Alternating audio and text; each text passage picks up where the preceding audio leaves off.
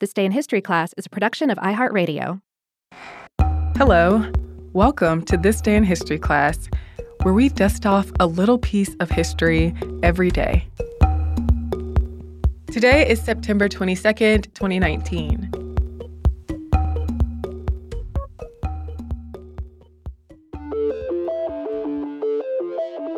The day was September 22nd, 1939. Japanese mountaineer Junko Tabei, known for being the first woman to summit the highest mountain on each of the 7 continents, was born. Tabei was raised in Miharomachi, a small town in northern Japan. She grew up during World War II in relative poverty and was considered a, quote, weak child. But she did not let that label define her. She became interested in mountaineering when she was 10 years old. On a school field trip, she climbed Mount Asahi and Mount Chaosu, 2 peaks that are part of Mount Nasu, a group of volcanoes in Japan. She liked how climbing mountains was challenging but not competitive. A person could quit in the middle of the mountain if they wanted to. In 1962, Tabei graduated from Showa Women's University in Tokyo with a degree in English literature. She planned to teach, but she soon made climbing a priority and took jobs to support herself. She worked as a medical journal editor and joined several mountain climbing clubs. She also married climber Masanobu Tabei, whom she met in 1965. But the climbing clubs she was part of consisted mostly of men and weren't a completely supportive environment. She formed the Joshi Tohan Club for women and continued training. She climbed Goryu Dake and practiced her climbing skills on Mount Fuji. She went with a group up Annapurna 3 in Nepal. It was her first expedition to the Himalayas, and it took place in 1970. And she worked in places besides her job as a science journal editor. She offered piano lessons and English tutoring. Still, she set her sights on summiting Mount Everest.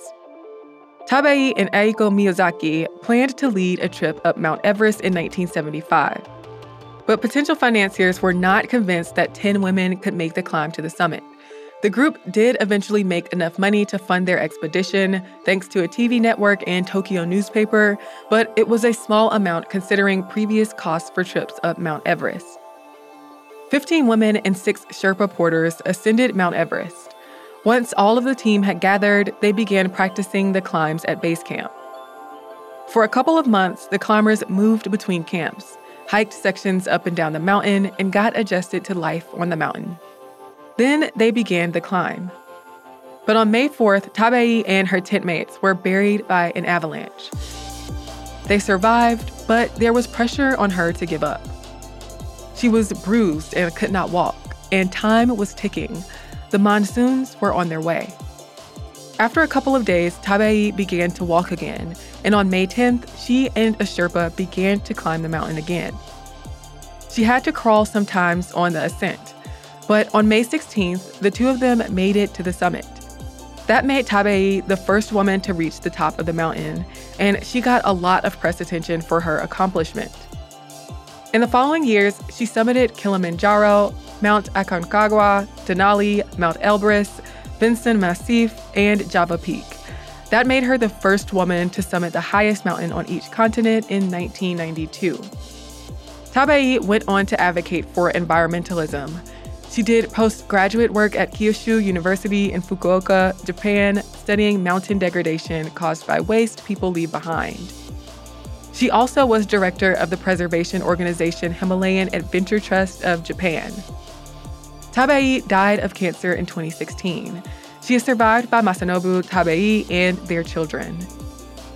I'm Eve Jeffcoat, and hopefully you know a little more about history today than you did yesterday.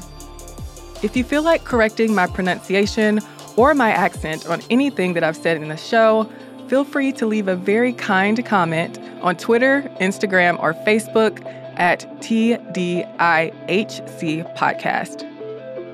Come back tomorrow for another tidbit from history. For more podcasts from iHeartRadio, visit the iHeartRadio app, Apple Podcasts, or wherever you listen to your favorite shows.